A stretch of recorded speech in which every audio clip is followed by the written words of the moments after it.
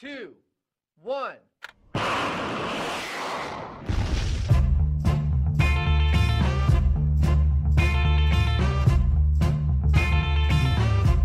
Now there was a time when you loved me so. I couldn't go wrong. Now you need to know. See, I've been a bad man, and I'm in deep. Yeah, I found a brand new love for this man, and can't wait till you see. I can't wait. So how you like me now? How you like me now? How you like me now? How you like me now? How you like me now? How you like me now? How you like me now? How you like me now? Remember the time when I eat you up? Yeah, I was alive that you can't give up. If I was to cheat, oh, now would you see right through me? If I sing a sad, sad, sad, sad song, would you give it to me? Would you? So how you like me now? How you like me now? How you like me now? How you like me now? How you like me now? How you like me now? How you like me now? How you like me now?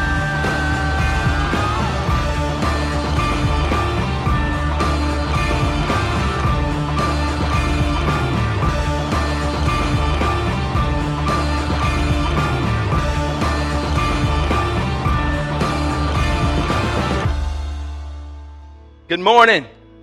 In 3. Oh, come on, you can do better than that. Good morning. How many of you love Jesus?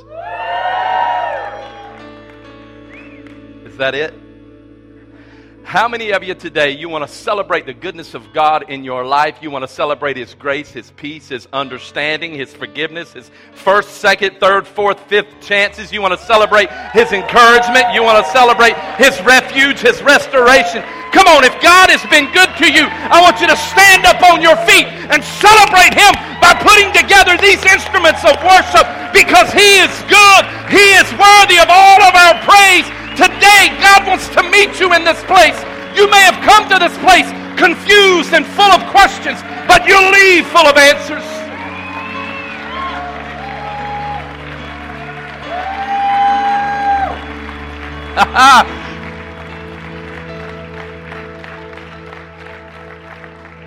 I have to say this, remain standing for a moment. Some of you have very specific reasons to celebrate the goodness of the Lord in your life. All of you have reason, but some of you more specifically over the last several days, weeks, maybe the last few months, you've been praying about a certain situation, and God has showed up in your life, and He's done so much more exponentially great than you could have ever imagined. The Bible says that He will do exceedingly abundantly above all that you think, ask, or imagine. Some of you have been imagining big things, but God did something greater. Some of you have gathered in this place this morning. Is this okay before we go into God's Word today? Can we just hang out right here for a minute? Because I sense the Spirit of the Lord here. Some of you have come to this place this morning, and your marriage is on the verge of failure. Maybe you came alone today, your spouse didn't even come, and you wish that your spouse would have come if he would just, or she would just give it one more opportunity, maybe just come to church, maybe something would change. Guess what? Can I tell you something? God is not surprised that you are here today. This is by divine appointment. Whether your spouse is with you or not, God's going to do a work in you. Sometimes we want God to do a work in us, but first He has to do a work in you. Do you get that? You want God to do something in the other person, but God wants to do something in you first. And when He does something in you, what He does in you, He will do through you to someone else. Good Lord, this is good, man. I just feel the Lord here today. Don't leave this place today without having connected intimately with a God who cares about you so much so that He gave the very best He had so that you would connect with Him. Today, God has something special for you. Do you love Him? Do you love Him? Come on, do you really love Him? Put your hands together and let Him know.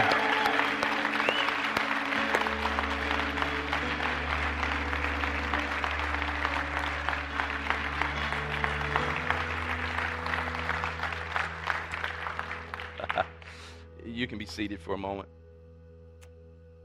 Let me just say a couple of things before we jump into God's Word. It's warm in here. The one day I would wear a suit, the one day I would dress up, and not wear jeans. It is so hot in here. We had a lightning strike that actually kind of devastated our AC situation. So we're working on about 25% AC in here. And so listen, we're all going to be hot together, right? All right. Number two, let me say this. You're awesome. You're awesome givers. Last week we celebrated the give. Everybody say the give. Man, you gave incredibly. We have a $40,000 goal that we had internally. We really didn't share that with you. We probably should have, and forgive me for not. But we had that goal. Last week we received a little over $20,000. Then we received like $11,000 in pledges, and which takes us to about 32 or 33. And I truly believe that we're $7,000 or $8,000 short of our goal, but God is going to meet that goal, and maybe through someone right here today, God's going to do something incredible through you. I just want to celebrate your willingness to be a sacrificial giver. Come on, just give the Lord.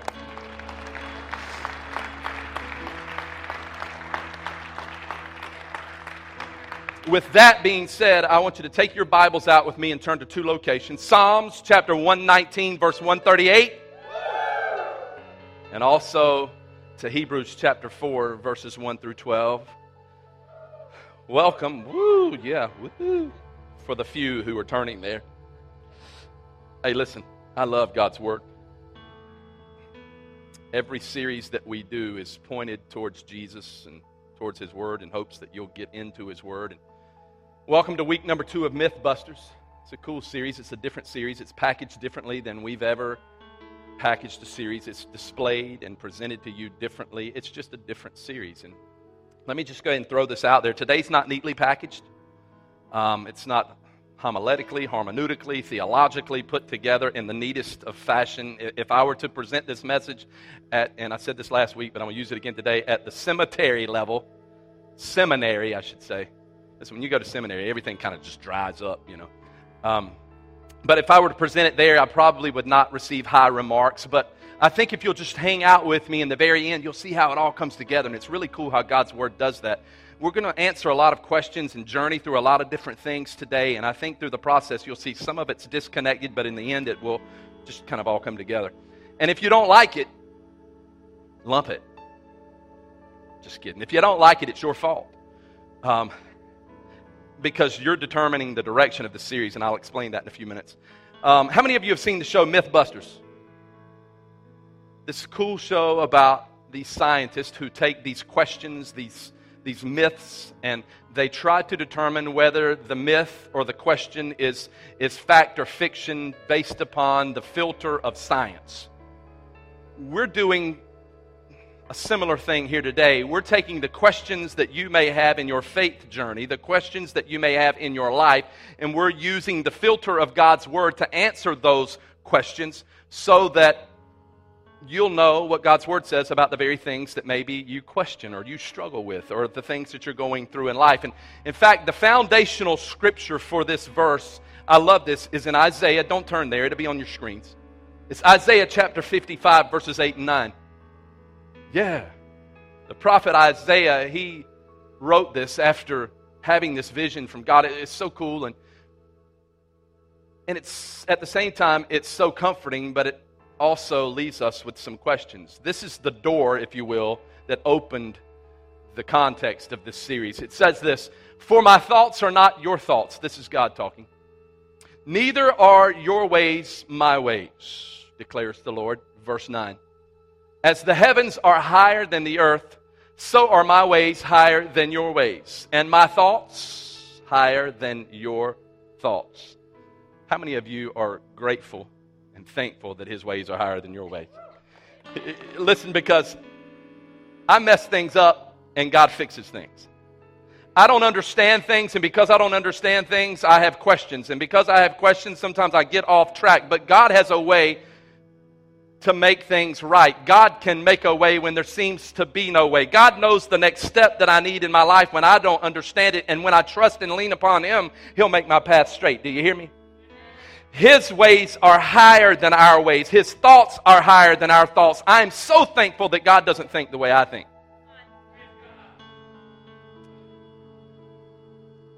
I'm so thankful for that. However, when we see that God doesn't think the way that we think, it leaves us with questions. And questions are okay. In fact, we're going to answer some questions that you have over the course of the next few weeks. In fact, the last week of this series, week number 4, we're just going to do a question and answer session in service, which is going to be really cool. But we're going to answer some really deep questions and some really fun questions. In fact, you have an opportunity in your worship guide. Open it up really quick. In your worship guide, you have one of these cards. It says Mythbusters at the top. Last week you filled out this card, and many of you, I think we received over 100 and some questions. Questions that you have. Some are serious, some are light, some are just really cool things that maybe we haven't ever thought of. You've got an opportunity to help decide the direction of this series. In fact, we're going to take your questions and answer them through my blog, which you can see is I Am Mark Knight. It's in the middle of that page right there. We're going to answer them through my Twitter account. Our staff here, some of the pastors, will answer them all throughout the week. You need to tune in for that. Really cool. But today at the end of service, if you'll drop this in the offering plate, it will enable you to be a part of this series. Therefore, if you don't like it, it's your fault.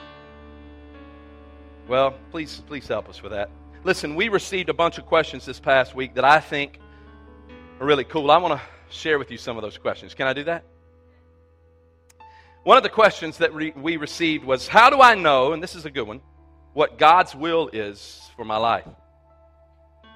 I think specifically this person is probably asking, like, which job should I take? This job or that job? Or should I make this move or that move? And I preached a series on this not too long ago that said, something along these lines. We're so concerned with the what.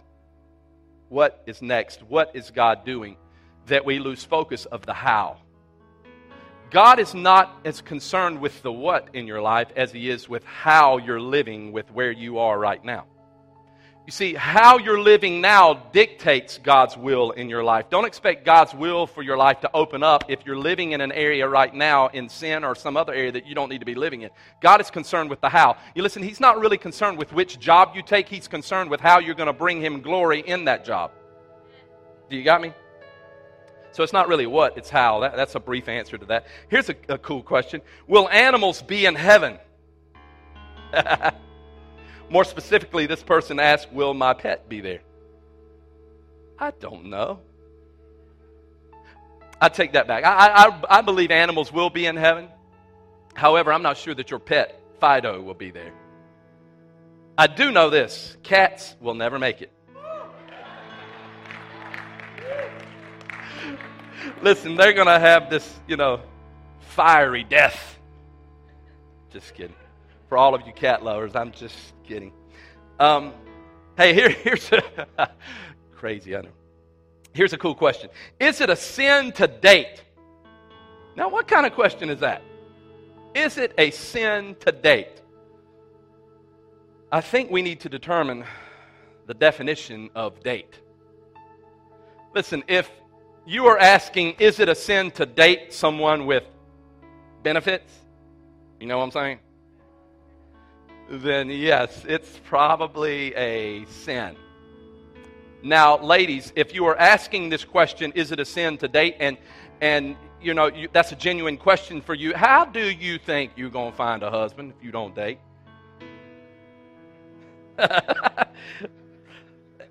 Listen, it's not like the State Farm commercial where the dude says, can I get a hot tub?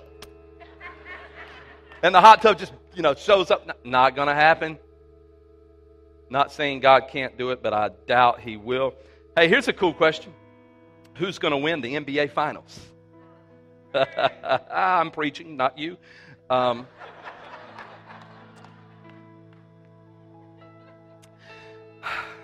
Being a pastor has its benefits. Yeah. It says at the bottom, God's team. Go Heat. And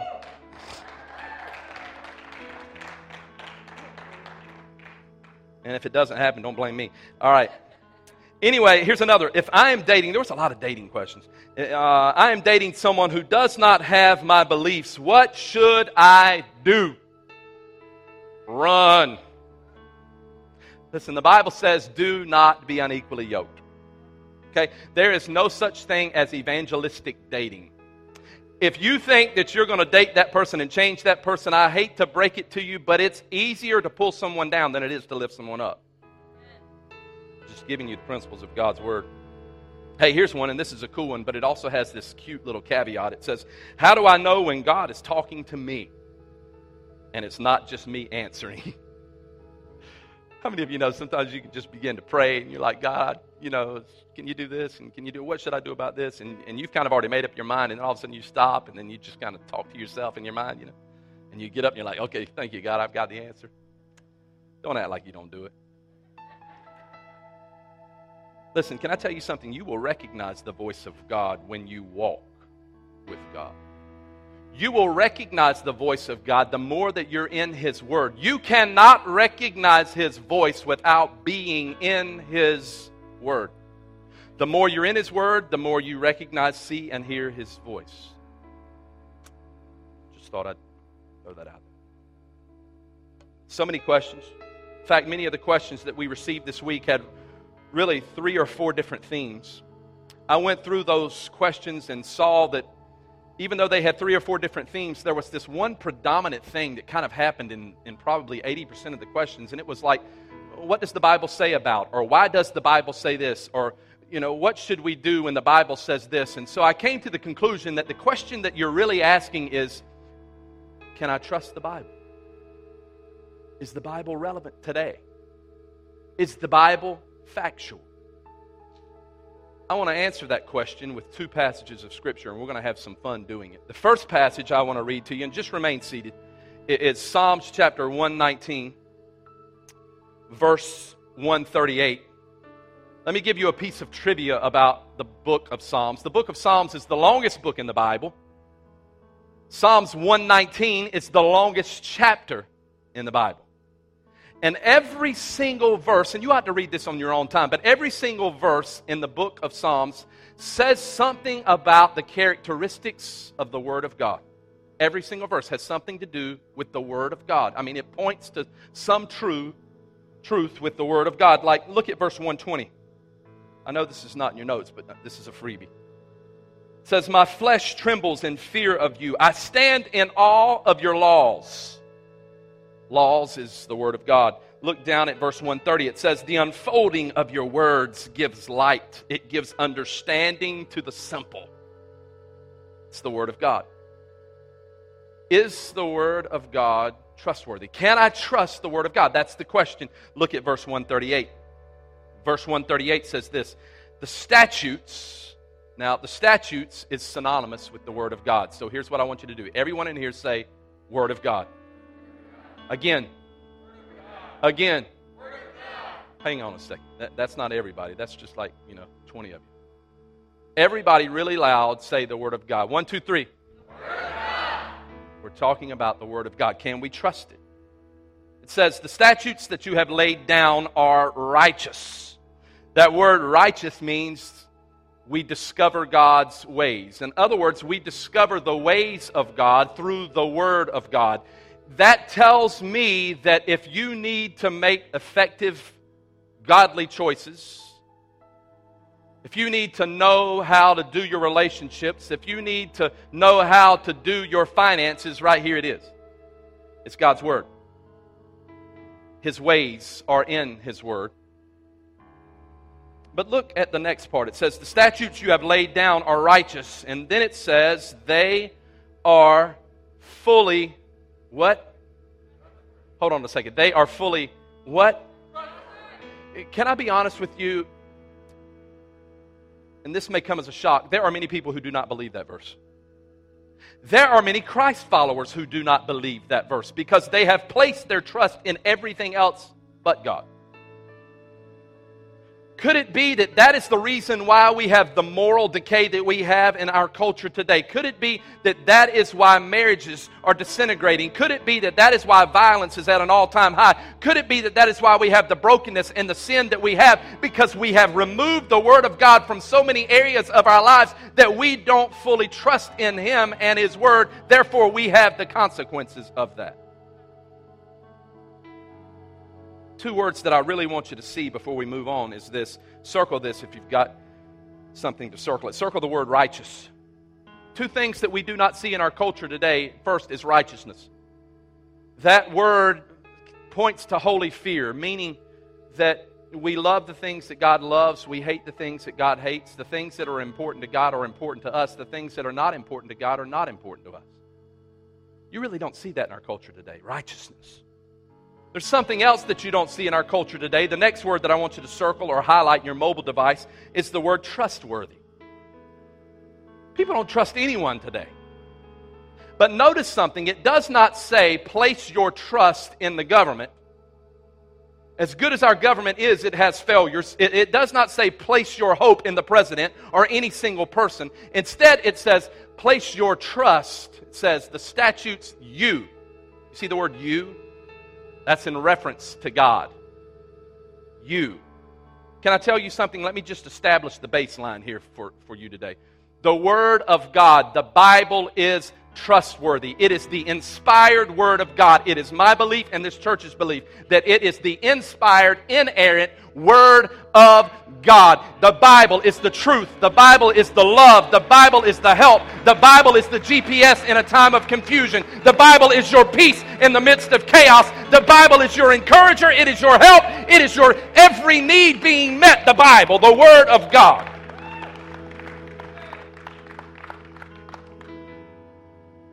Bible. Can I stand on my soapbox for a moment? Can I do that? Since the Bible was penned thousands of years ago, mankind has tried to punch holes in it. It's tried to discredit its authority. We've tried to minimize its value. We've removed the Bibles from schools, but yet it is the foundation to our educational principles. We have removed the Bible from the courthouse, yet it is the bedrock of our judicial constitutional system. It's okay and good enough to swear by in court, but it's too offensive to live by in life. Hello? See, the Bible offends some because it is the change agent. It will not leave you the same. It will not leave you in the same manner that it found you. It will infiltrate your life and begin to change you and convict you. And people don't like conviction. In fact, let me take you over to Hebrews chapter 4 because this is where the story really gets good. You see, the people that the Hebrew writer was writing to, these early Christians, they had taken the Word of God and began to water it down. They had become very selective as to what they were going to live by. This sounds good, we're going to live by this, but this sounds bad and it's too much and requires too much of us, so we're not going to live by it. Some things were very, very good to their benefit, but some things seemed to give them a lot of responsibility. They wanted the benefits of God's Word, but they didn't want the responsibility of God's Word. And so they had lost faith and trust in God's Word. They didn't have God's Word in their lives, and because they didn't, their lives were beginning to fall apart and things were happening. And so the Hebrew writer, he recognizes that. It kind of sounds like our culture today, doesn't it? And he says this, and I want you to stand for this part of it. Can you do that for me? Just stand to your feet.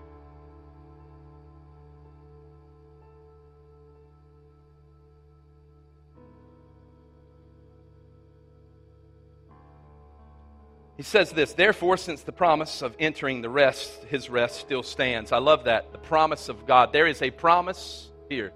It is the promise of his rest. Now hang here with me because this is good. The word rest here is symbolic. The word rest actually means place of refuge, place of hope, place of strength, place of destiny. In fact, one commentator said that the place of rest that he's talking about draws symbolism from heaven. Now that's pretty deep. The place of rest. It's a promise. However, the promise is conditional. Because look at the part B of verse 1. It says, "Let us be careful that none of you be found to have fallen short of it." Oh, hold on a second. So there is a condition to the promise. There is an action on our part to receive the rest, if you will. Look at verse 2. For we also have had the gospel preached to us, just as they did, but the message that they heard was of no value to them, because those who heard it did not combine it with faith. Now, does that not sound like our culture today? The message is being preached, but it's of no use because we're not combining it with our faith. That word faith is also the word obedience there. You may say that in your translation. Skip down with me to verse 11 for the sake of time. Verse 11, he says this. We understand from this verse that the Bible is not just some piece of literature. He says, "Let us therefore make every effort to enter that rest." Here's the responsibility. "So that no one will fall by following their example of disobedience." In other words, if you're not obedient, you cannot receive the rest of God's Word, that place of hope, that place of help, that place of prosperity, that place of rest that he's painting here. Then he says something in verse 12 that is incredible to me. We know that the Bible is literal, but there are also times where God uses poetic language, imagery, to grab your attention, to arrest your heart, to wrap your minds around what he's saying. And that's what verse 12 is. I want you to grab this. Look what he says. It's one of the most quoted verses in the church today. It says, "For the word of God is living and active, sharper than any double-edged sword. It penetrates even to dividing soul and spirit, joints and marrow. It judges the thoughts and the attitudes of the heart." Woo! That's where it gets a little uncomfortable. We don't want God all up in our thoughts. Some of you right now have some thoughts you ought not to be having. You don't want God all up in that. But look at the first part of that verse again. It says, "For the word of God is living and active." You've got to understand what he's saying here. It's not dead, it's active. The Bible says in some of your translations, instead of the word active, it says the word powerful. I love that term because the term powerful actually means explosive. It means rearranging. One commentator said this about this verse. He said, "We do not study the Word of God for intellectual stimulation alone. We study the Word of God because that is where God chooses to meet us." Good Lord, that's good. In other words, God and the Holy Spirit works through His Word. It is powerful. It is the power of His Word that will heal you. It is the power of His Word that will help you. It is the power of His Word that will heal your marriage. It is the power of His Word that will help you raise your kids. It is the power of His Word that will help you in your financial trauma. It is the power of His Word that will help you secure that job. Come on, it's the power of His Word at work in your life. His Word is greater than any doctor, any lawyer, any judge, any scientist. His Word and His Word alone stands. In fact, I heard a story this past week about General Hugh Shelton after he had fallen and he was lying in a hospital bed at Walter Reed. He was paralyzed and they came and told him, the doctor said, "General Shelton, you will never walk again." At that moment, he reaches up and he grabs the doctor by the shoulders and he pulls him close and he looks at his name tag and he says, "Your name is not God."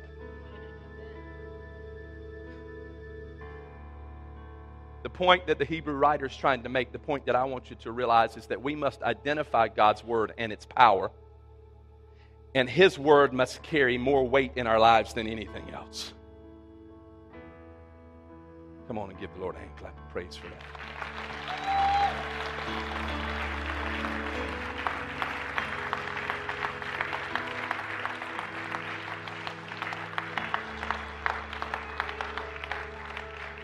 Let me pray over you, and then I'm going to finish this, and we're going to have some fun with it. Bow your heads. Father, we just thank you, God, for an awesome opportunity to be in your house, God, to be your hands extended. Father, I just need you today, Lord, to infuse me with your passion and with your zeal. Let people not see me, but see you in me, God. Use me as your mouthpiece, Lord. May lives be changed. May you use your word today as a sharp, two-edged sword that cuts away the things that we do not need. Lord, may we leave this place different than we came in. For it's in your wonderful name we pray. Everybody said, amen. Hey, high five 10 people around you and say, Mythbusters. Come on, 10 people.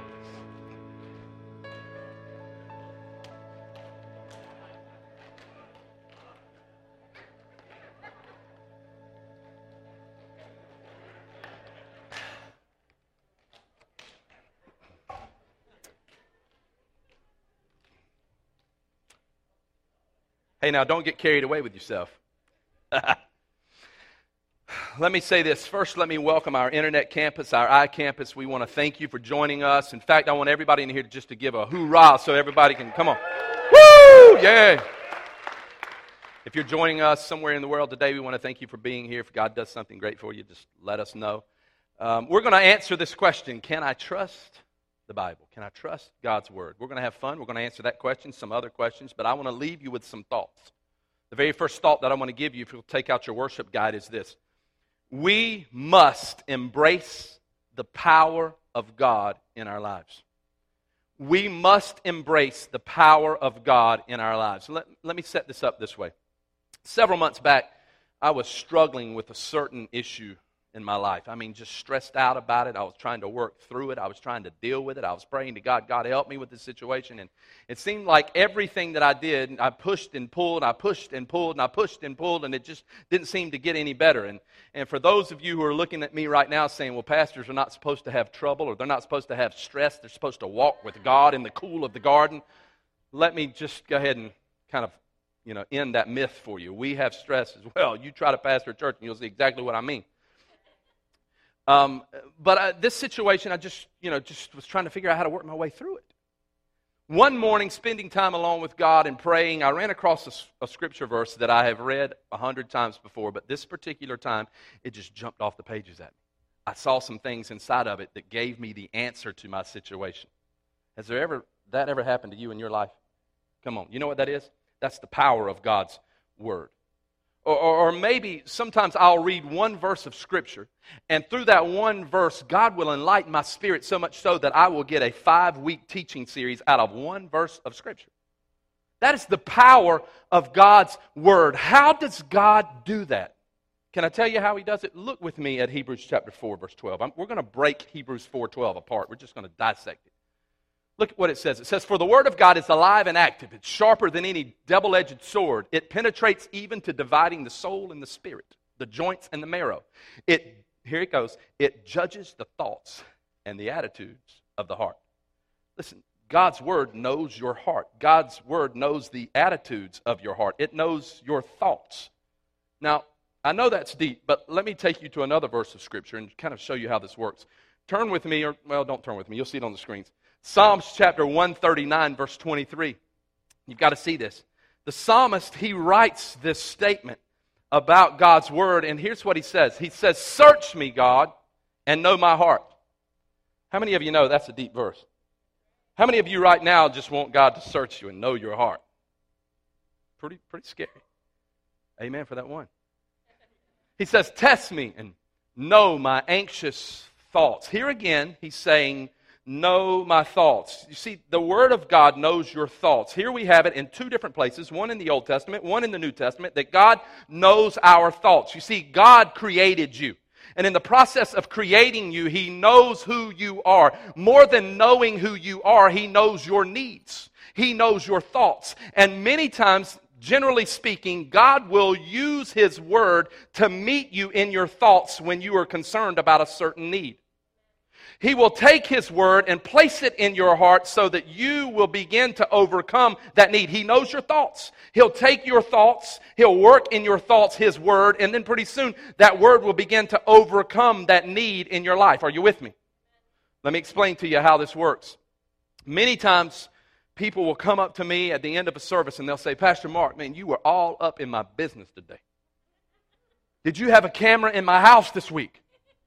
Because when you said this is exactly what we've been dealing with all week. In fact, coming to church this morning, we were dealing with this, and you gave us the answer. That was so awesome. A few minutes later, someone else will walk out, and they'll say, Pastor Mark, you were all up in our business this week. And you said this, and when you said this, it gave me the answer to the very thing that we're struggling with. And what is peculiar is their this is totally different from their this.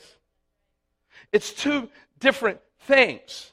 And they'll say, how do you do that? Can I tell you how? It's not me at all.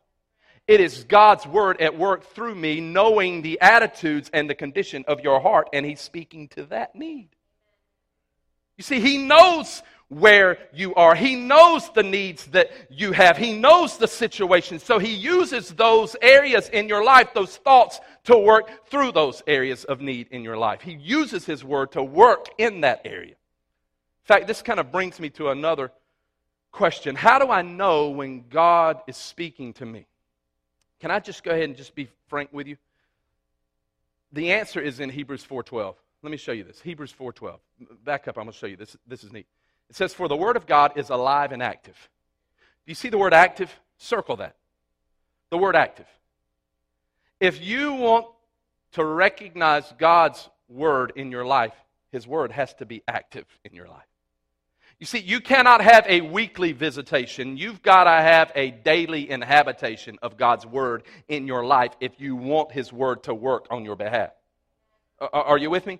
You see, so many people do not recognize the voice of God because they have no active involvement in God's Word in their lives. To put it more specifically, many people lack trust in God's Word because they have a lack of involvement in His Word. You see, let me tell you something. You remember the rest back in verse 1 where He promises this rest? You'll have this rest, but make sure you don't fall short. You know how you fall short? When you're not in His Word. There is absolutely no way you can go to where God needs you to go. You can have the things that God wants you to have without first being in His Word. It's impossible. Let me explain this a little bit further. I'm going to go a little deeper here. Look back at Hebrews 4:12. I want you to circle two other things. Circle the phrase Word of God and circle the phrase double-edged sword. Let me explain this. The Word of God comes from a Greek term, rhema. Rhema means an active word. It means an unmistakable, fresh word. It means something that is absolutely clear and vivid. So when it says the Word of God, it is an unmistakable word from God. It is a clear word from God. It is vivid in your mind and in your spirit. Let me explain that. In other words, sometimes when you're praying about something and you're just talking to God about it and you're struggling with it, and all of a sudden God drops a spirit or a scripture verse into your spirit, and all of a sudden that scripture verse begins to come to life in you, and you begin to think about that scripture verse more than you're thinking about your situation. That is a rhema word of God. That is a fresh, unmistakable word of God. Now, hold that thought. You see the word double-edged sword? This word is complex. It's probably the most complex word in all of the New Testament. It is the Greek word distomos. Di meaning two, stomos meaning mouthed. It's a little weird. Hold on a second. Is the Hebrew writer saying that God's Word has two mouths? You've heard the old saying, He speaks out of both sides of His mouth. Is that what God's Word is saying? Not at all. We'll come back to that in a few minutes. But what I want you to focus on is sword. The rhema word brings about this sword of God in our lives. In other words, we have this fresh, unmistakable word of God, and it brings about the sword, and it begins to cut through our intellect, our fear, our problems, our difficulties. That is how the word of God works in your life. Let me explain it to you like this. Maybe you're arguing with your spouse. How many of you have had an argument with your spouse before? Just raise your hand. Let's just be transparent. I'm going to show you why here in a second. If you've never had an argument with your spouse, raise your hand. If you're a liar, oh, wow, okay. Good one. Okay, so you're arguing with someone, but we'll call it your spouse here. And you are in the midst of it. Maybe the argument's been going on for a week, a month, a year, and you're just frustrated with it. You're aggravated with it. You're just burned out with it. And you come across 1 Corinthians chapter 13. It's the love chapter. It's the Barry White chapter. Love. You know what I'm saying? And so when you read it, it starts out by saying love is patient and love is kind. And men, you begin to think, oh boy, she's got to hear this because she ain't patient and she's definitely not kind. You begin to think that word is for her and you're like, woo, yeah, God, I'm going to give her this word. This is for her. This is for her. Or maybe you're in church, ladies, and I'm preaching a message and you're like, whoa, he needs to hear this. And you're like elbowing him a little bit. This is for you, you know, one of those things. Can I tell you something? If you are receiving that nudging from the Holy Spirit, chances are that word is not for someone else, it's for you. Can I tell you something? Before God can do something through you, He's got to do something to you. He's got to begin to change you. Some of my best messages that I've ever preached are when God has just rearranged my insides. And I can begin to speak from the heart at that moment in time. You see, so you're in the Word, you come across 1 Corinthians chapter 13, the love chapter, love is patient, love is kind, and pretty soon you're like, oh yeah, man, she needs it, oh, she needs it, and the next thing you know, you realize, hold on a second, the Word of God begins to cut away things in your life, that sword. I haven't been so patient, and I haven't been so kind, and pretty soon you realize that you're in the wrong. Case in point. Kim and I, we recently had this argument. I'm going to get really transparent with you, okay? We had this argument that went to the text level. It's a text war. I love those things, man. They're good. Woo. You're not with me on that. Don't give me an amen. I don't love those things. Let me back up. So we're having this argument. She's texting her feelings. I'm texting my feelings. We're going back and forth, back and forth, back and forth. And then the pastor side of me comes out, and I'm like, okay, baby, the Bible says that you're to respect your husband.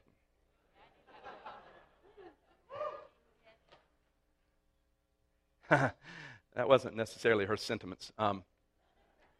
So she sends me back this biblical thing that says, you know, and the Bible also says that you're to love me as Christ loved the church. So I thought, well, I'm going to one-up her. And I said, well, the Bible also says that it's better for a man to live in the desert alone than to live with a quarrelsome woman.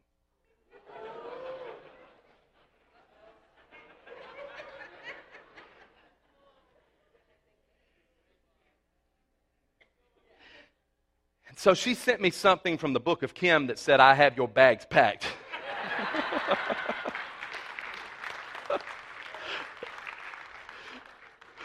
Listen, here's the deal. Here's the deal. I'm just going to be real with you. So a few minutes passes, and I begin to look at my text, you know, and I'm reading my text, and I'm like, you know, I'm reading her text, and I realize I'm wrong. Let me back up. I'm right, but I was wrong how I handled it. We there? I'm going to get myself in trouble again here. Anyway, I'm wrong. So I realized, you know what? I haven't been loving her the way Christ loves the church. She's right.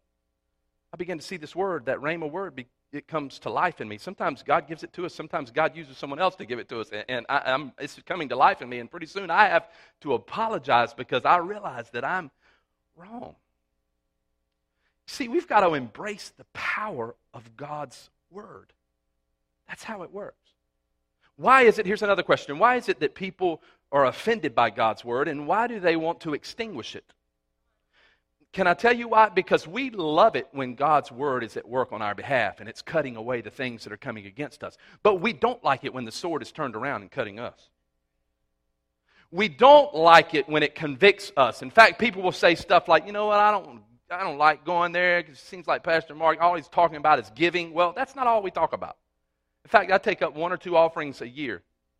We don't talk about giving that much, about 10% of the time. We talk about a lot of other things, but not giving. Can I tell you something? Here's the deal.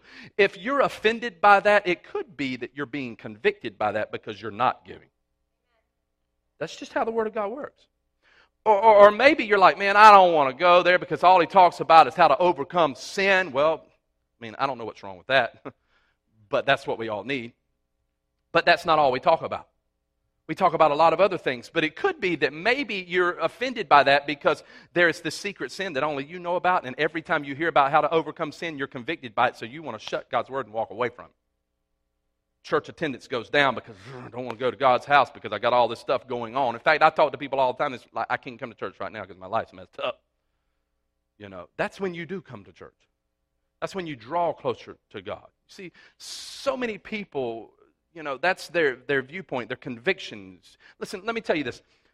The reason why people are offended by God's word and they want to extinguish it is because they're not willing to line their lives up with the righteousness. Christianity, or the name Christian, has been extinguished. He later died. A few years later, Constantine became the Roman emperor. He looked at the cross and saw a vision. The vision scared him so much so and worked in his life and his heart so much that he gave his heart to Christ. Then he named Christianity the religion of Rome. But then he went to all kinds of people saying, listen, I've got to have God's word. So he brought his staff in and said, I just need to find a Bible. Within minutes, did you know that over 50 Bibles were presented to him? Within minutes. Yet Diocletian had extinguished the word of God. Here's what's cool. Do you know where they found those Bibles? In Diocletian's own palace. The Word of God is indestructible. The Word of God was, and will always be. The Word of God is powerful. It is sharper than any two-edged sword. It will cut away the things that come against it. It will cut away the shenanigans of man. It will cut away the shenanigans of the enemy. It will cut through all of the junk of this world. Why? Because it is sharper than any two-edged sword, and it is active, and it is alive. In fact, I got to show you something else. This is really cool. Matthew chapter 5, verse 18. Matthew 5:18 says something. This is Jesus. This is his words. This is what he says about the word of God. This is what he says about the very thing that is coming out of his mouth. He says this, "For truly I tell you, until heaven and earth disappear, not the smallest letter, not the least stroke of a pen will by any means disappear from the law until everything is accomplished." It's indestructible.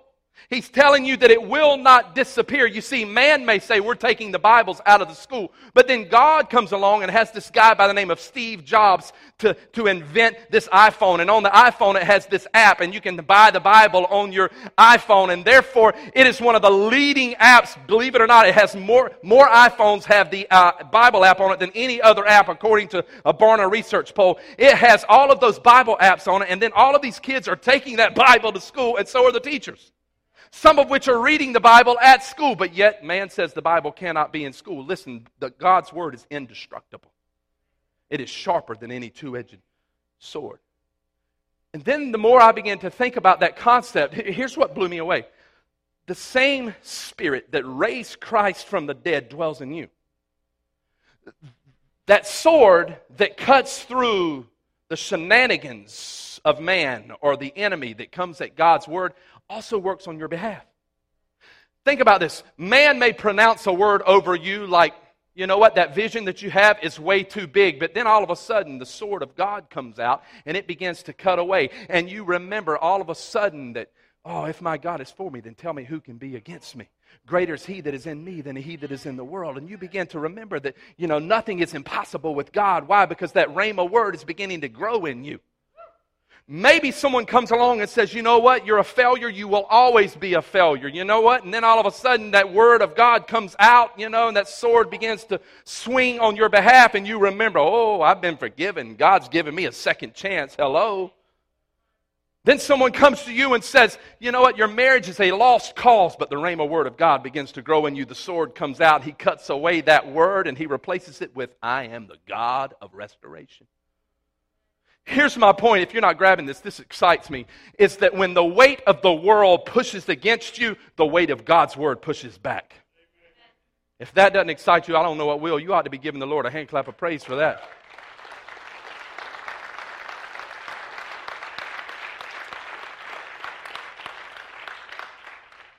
But here lies the problem. In order for the word of God to push back on your behalf, the word of God has to be in you. That is where the Hebrew writer was going.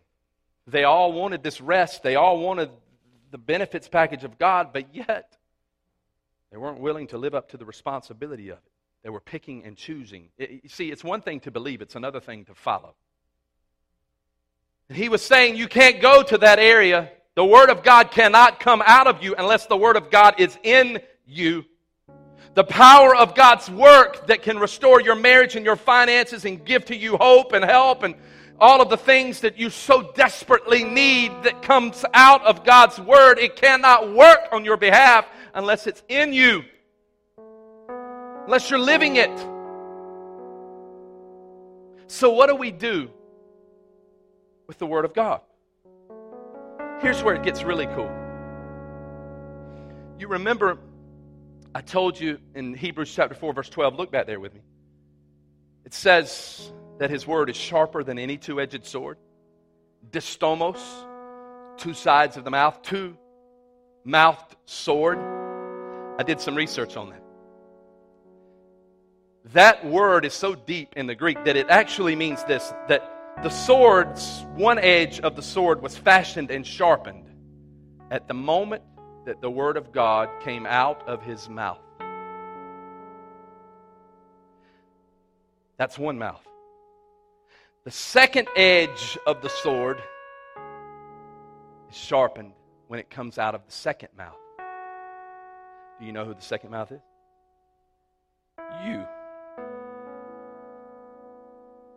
Two-mouthed sword. You see, the Word of God is powerful in and of itself, absolutely, but it becomes doubly powerful when you begin to speak it. Boy, that's some good stuff right there. Man, you want some cutting power in the difficulties that you are facing? Have God's Word in your heart, in your life, in your mind, in your spirit, and watch it go to work on your behalf. In fact, I need some help here. Stephen.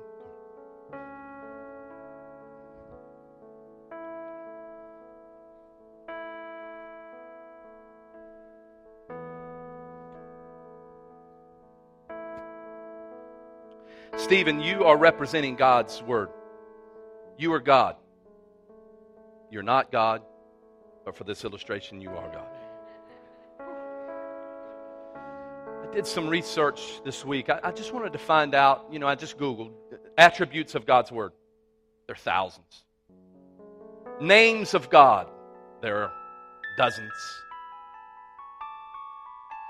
What is it that is so important in God's Word that needs to be in us so that we can use the sword of the Word of God in the way, in the manner that we need to? You see, the problem is we don't have the Word of God in us, and there's so many attributes from the Word of God that will benefit us. And so I began to make a list of things, and I just want to share with you a few. Is that okay? One of the things with the Word of God, God's Word, the power of His Word, is that it is omnipotent. The omnipotence of God's Word, it is all powerful is what that word means. It means that it is so powerful that when we know it and when we speak it, there are things that take shape and happen in our lives because of the Word of God being in our lives. It is all powerful. It should be in you. There's another characteristic of God's Word. It's love. God is love. Some of you need to get into the Word of God so that you'll understand how to love that unlovable person that is driving you crazy. You're praying about it, but yet the love of God is not in you. Sometimes you got to do more than pray. You got to get into His Word and find out how to live. Hello? Then there is another attribute, hope. His Word gives us hope in the midst of hopelessness. His Word, right in the midst of your biggest, ugliest battle, gives you hope, knowing that I can have the hope of God's Word in my life, and though my situation may look bleak, I have hope that He is at work on my behalf, and the power of His Word gives you that hope. Then there is provision. We all love the term provision. So many times we equate provision to monetary gain, but that's not what this means. God is Jehovah Jireh, our provider. He provides for us help, and He provides for us prosperity, and He provides for us encouragement. He provides for us, He meets our needs. He gives us the sanctity of tranquility. He gives to us joy. He gives to us all of these things. All of those things are provided from God in His Word. The provision of His Word. Next is wisdom. The wisdom of God. Some of you are trying to make decisions without God's wisdom. Don't do it. Get into the Word of God and find out what His Word says about the situation that you're in. Next is peace. Peace that surpasses all understanding. You're in the midst of chaos, but yet somehow you can have a peace that is greater than your problem. I can't fully explain that. I'm just telling you that's the power of God's Word. Then there is this beautiful quality called forgiveness. How many of you are thankful for the forgiveness of God in your life? Come on and give Him a hand clap.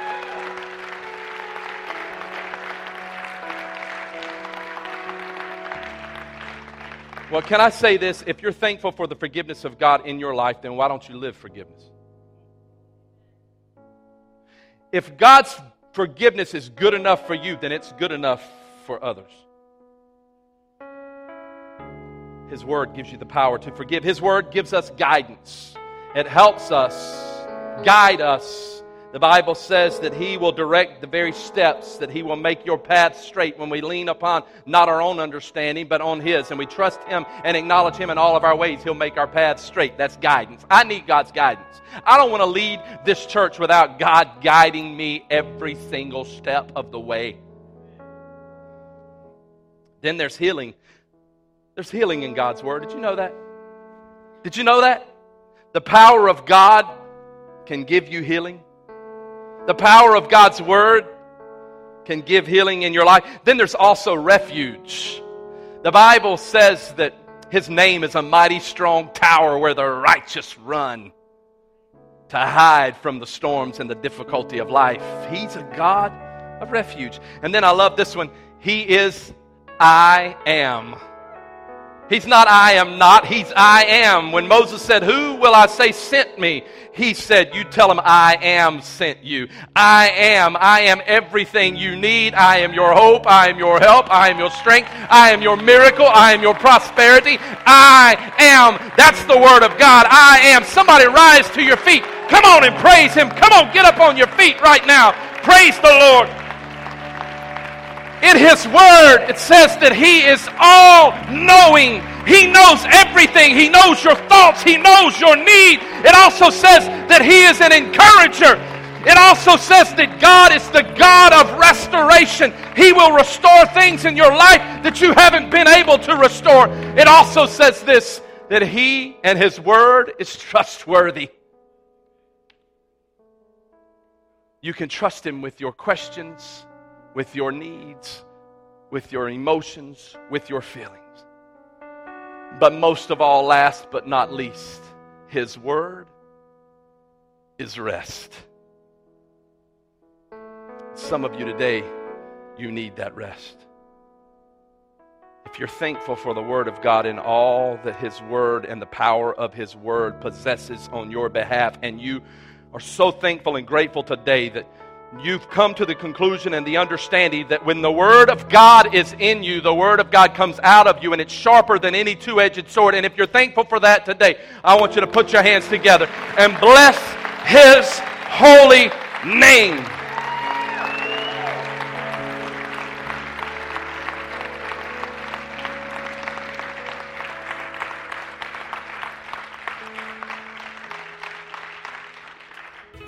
Hi.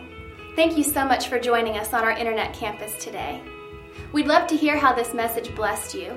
You can send an email to admin@yourepicenter.com. You also have the ability to donate to this ministry if you go to www.yourepicenter.com.